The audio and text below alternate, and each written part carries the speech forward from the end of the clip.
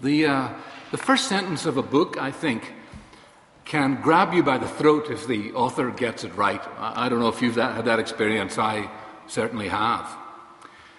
And a book I was reading recently, Pat Conroy's epic novel, The Prince of Tides, did that for me. You may have even seen the film.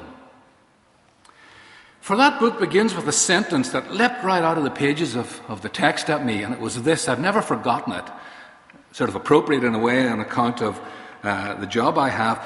My wound is geography. My wound is geography. Now, the book is actually the story of the Wingo family from Colleton County in South Carolina. Colleton County, that's the place. That's the geography he's referring to.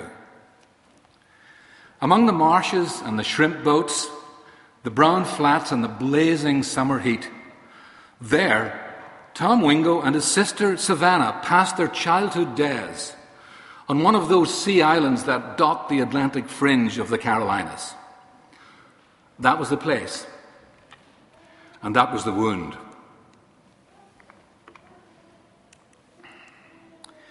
My wound is geography. A single terrifying event that happened there so many years before. One horrendous night of shattering violence in that place wounded the Wingo children for life.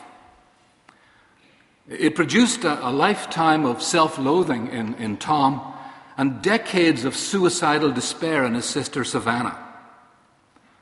The memory of that place remained a festering wound, a gaping sore, one that just did not heal over. Now, yet for all that, the second sentence is remarkable in this book as well, because it tells us of that irresistible magnetic force, as powerful as gravity, that draws Tom back again and again to Colleton County. My wound is geography, yes, but he goes on. It is also my anchorage, my port of call. It is also my anchorage, my port of call. You see, Colleton County wounds him, but anchors him at the same time. It's his port of call. It's his mooring. It's his mainstay. It's his place. It's where he's rooted. In some strange and profound way, whatever damage he had sustained, whatever the wounds that scarred his soul, whatever the trauma that disturbed his equilibrium, that same place was at the very heart of who Tom Wingo was. It was at the heart of his identity. I wonder if there are some places that are like that for you. A place that's associated with pain or grief or heartache. And every time you think of it, the memory comes flooding back. I know there is for me. And yet, in some really strange way, that same place is central to your identity. It's part and parcel of the very fabric of who you were and are and of who you have become. For good or for ill, it's made you the kind of person that you are. You know, I think it's the same myself for societies and for nations. In the Old Testament, for example, God never allowed the children of Israel to forget the atrocities that had literally taken place in various locations.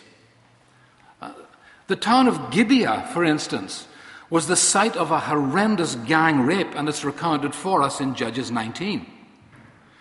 That place came to stand as a symbol for profound corruption in Israel, just like Sodom and Gomorrah. Hosea, for example, announces that the people of his day, and I quote Hosea, have corrupted themselves as they did in the days of Gibeah. Therefore he will remember their iniquity. And I think it's just not true for biblical times. It's true in our own day too. There are places whose very names conjure up memories of atrocities or tragedies or anguish of one sort or another. Auschwitz, Darkly, Hiroshima, Dunblane, Abu Ghraib. They're all places of wounds. Indeed, I think the very names come to stand for the dark and disturbing side of human nature. They become symbols of a soiled and a stained humanity. They're names that remind us of our frailty and of our fallenness. But at the same time, they're fundamental to taking seriously the kind of species that we human beings are, and of the sickening depths to which we can all descend. Now, wounds, of course, can be physical, registered in our bodies or imprinted on our flesh. A lot of war wounds are like that, I suspect, or scars from some other act of violence, or the lingering marks from a crash or an accident or an illness. But of course, they can also be psychological and emotional. There are wounds of the spirit as well as wounds of the flesh. And of course, they can come from many, many different quarters. They can be inflicted by an enemy, by a chance event, maybe by a debilitating disease. And they can even be caused by friends. Recall a comment from Proverbs: "Better are the wounds of a friend than the deceitful kisses of an enemy." Now, whatever their origin, I've got the suspicion that we are more profoundly shaped by our pains than by our pleasures. I think it was C.S. Lewis who once said this: "God whispers in our pleasures, but he shouts in our pains." In the last analysis, I think we find out more about ourselves when we face distress than when we experience delight. Heartache shapes us much more profoundly than hilarity. And so in an age of amusement and entertainment, one that we're obsessed with, I suppose, I thought this morning that a few preliminary thoughts on what I'm going to call the place of wounds might be timely. I hope you agree.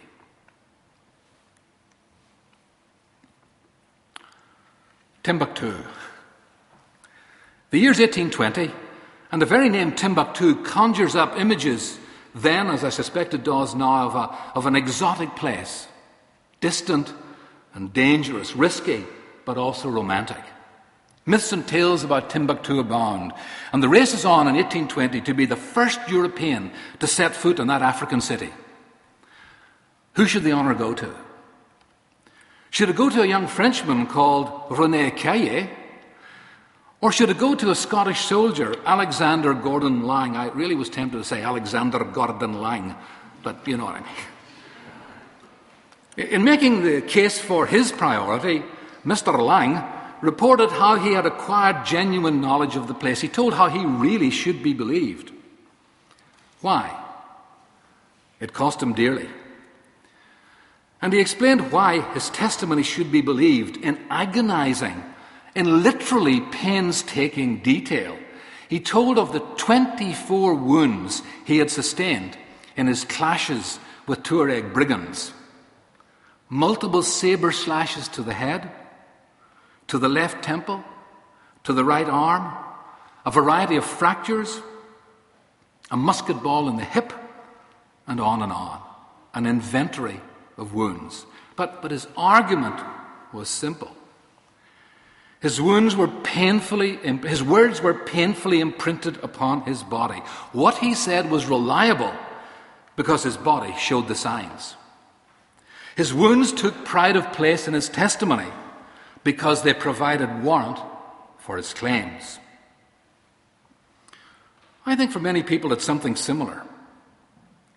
The wounds that some people bear, of body, of mind, and of soul, are the authenticating marks of the experiences that they have been through. And when those people share their experience with us, their words carry astonishing conviction. It's precisely because they are wounded. It's precisely because they have been through the mill, through the pain, through the hard times. It's for those reasons that they genuinely have something to say that's worth listening to. Their wounds bless us. They inspire us.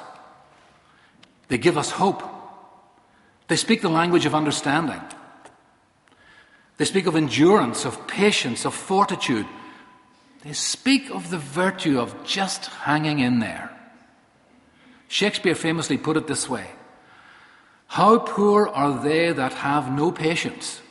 What wound did ever heal but by degrees?" What wound did ever heal but by degrees? You know, I think it's hard to be a skeptic in the face of the evidence of wounds. St. Thomas found that out for sure, as Sue read for us this morning. It was when he saw with his own eyes the wounds in the hands and the side of the resurrected Christ that his doubts at last melted away. These wounds were confirmation that this Christ was solid, was real, was embodied. His presence was no make-believe. It was no mirage. It was no trick of the imagination. It was real. It was material. It was substantial. The wounds were the insignia of his real presence. They were evidence that the resurrection was not, as John Updike so wonderfully expressed it in his astonishing poem on Easter Day, this resurrection was not, as Updike says, mere metaphor. The wounds weren't a sign painted in the fainted credulity of earlier ages. This was a real resurrection. Just listen to Updike. "It was not as the flowers, each soft spring recurrent. It was not as his spirit in the mouths and fuddled eyes of the 11 apostles. It was as his flesh, ours. The stone is rolled back. Not papier-mâché, not a stone in a story, but the vast rock of materiality that in the slow grinding of time will eclipse for each of us the wide light of day. And if we will have an angel at the tomb, make it a real angel, weighty with Max Planck's quanta, vivid with hair, opaque in the dawn light, robed in real linen spun on a definite loom.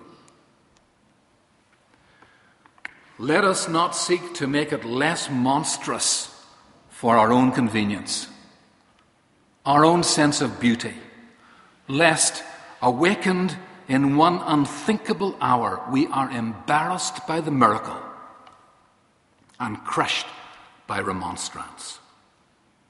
You see, touching those wounds, rubbing his finger across the scar tissue, tracing the contour of the cavities left by spike and spear in an instant, convinced Thomas that all this and more was true. Those wounds provided warrant. Now, I think another theme that snakes its way through the Scriptures, of course, is human frailty. The sense that we are all just like sagebrush, quickly swept away in the breeze. Peter puts it this way: human beings are like grass, and all their glory is like the flowers of the field. The grass withers, and the flowers fail. Now, if you're like me, you probably spend most of your life trying to suppress that thought, trying to do everything you can to keep it at the subliminal edges of your consciousness. Don't you do that? The idea that we're frail, that we're feeble, that we're liable to crumble, it doesn't go down well on television adverts. Whether it's shampoo or sun cream or toothpaste, they always seem to be used by the beautiful people with unbelievably silken hair, perfectly tanned bodies, and impossibly shiny white teeth. And if something of human frailty does sometimes sneak through onto the small screen, well, of course, it can be instantly whisked away by the right indigestion pills or anti-wrinkle cream. I can tell you about the indigestion pills, so maybe Francis can tell... No, don't go there. Don't go there. But it's not on TV adverts that we encounter humanity in the raw. That's not where what one thinker has recently called bare life. They don't appear on the TV adverts. That's not where we see into the deep recesses of the human condition. I've been helped in this whole matter by reading an American writer, Virginia Stem Owens. Virginia is a college teacher and now retired and a freelance author. But she's also spent a good deal of time volunteering as an assistant ward orderly in a veterans hospital, doing odds and ends of jobs. Some of them not entirely pleasant, and most of them much too aromatic. Here she reminds us human flesh is monstrous. Sure, the body's a miracle. When we see on our television screens the labyrinthine complexity of the network, the capillary network of our blood vessels, or the shower of electricity that is our nervous system, or the color-coded contour map of the brain's connections, wow, it's truly marvelous, it's stunning. But among Vietnam amputees and hemorrhaged brain victims, it's different. It's broken, mutilated, disfigured, wounded. That's human flesh too. Now, concentrating like this on wounded humanity can be pretty depressing. And we all want to blank out every reminder of our own mortality. And of course, I think it's true that we can become pathologically fixated on our own weaknesses and wounds. And when that happens, we can become enslaved by the frailty of ourselves, our minds and spirits. But surely we can be liberated by this thought as well. We are all wounded. Woundedness is at the very heart of the human condition. We, all of us, are bruised in some way, maybe even battered. All of us are dented and damaged, spoiled and scratched. And just realizing human frailty, realizing that it's universal, can surely help us to accept what we are. It's our woundedness that puts us all on one level. And that can put a stop to our irrepressible inclination to always try to look good, to always self-promote, to put on a show of success, to strut, or to grandstand. I'm not sure if you know this, but our word hypocrite comes from a Greek root word meaning a stage actor. That's exactly what a hypocrite is. A hypocrite is a person who's acting out a role, pretending to be something that they're not, doing a PR job on the rest of us. But here's the thing.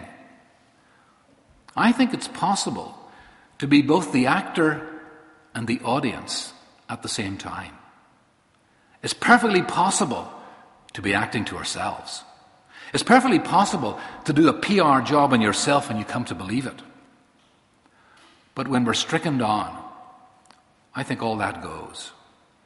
When we're injured in body and mind and spirit, we know that we're really like everybody else.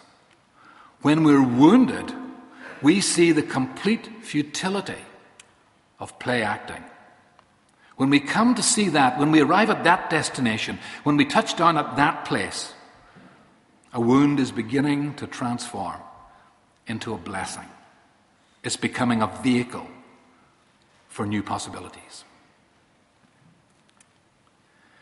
Well, I was quoting a minute or two ago from Virginia Stem Owens on monstrous human flesh. But the point of her portrayal of broken humanity was not just to highlight our infirmity. That's easy enough to do. It was to point away from ourselves to something else, to the incarnation. It was to point to the one who became flesh and dwelt among us. Listen to how she goes on. Very appropriate in the light of this past 2 weeks and what Philip was saying at the beginning. Flesh is not just the Olympic champions. Flesh is also the source of Lazarus, the man with a withered arm, the woman with the issue of blood. Fragile, vulnerable. if the body of Christ had not partaken of that same frailty, if his flesh was only an illusion, if he'd been Superman instead of suffering servant, able to leap tall buildings as Satan suggested, we might as well have stuck with Hercules. Christ's body was not made up of magic molecules, impervious to pain. No, it was broken. You get the point? When God comes to earth, he loves humanity so much that he undergoes a blood-stained, stable birth, which foreshadows a blood-soaked public death. His flesh was real, wasn't make-believe. It endured pain.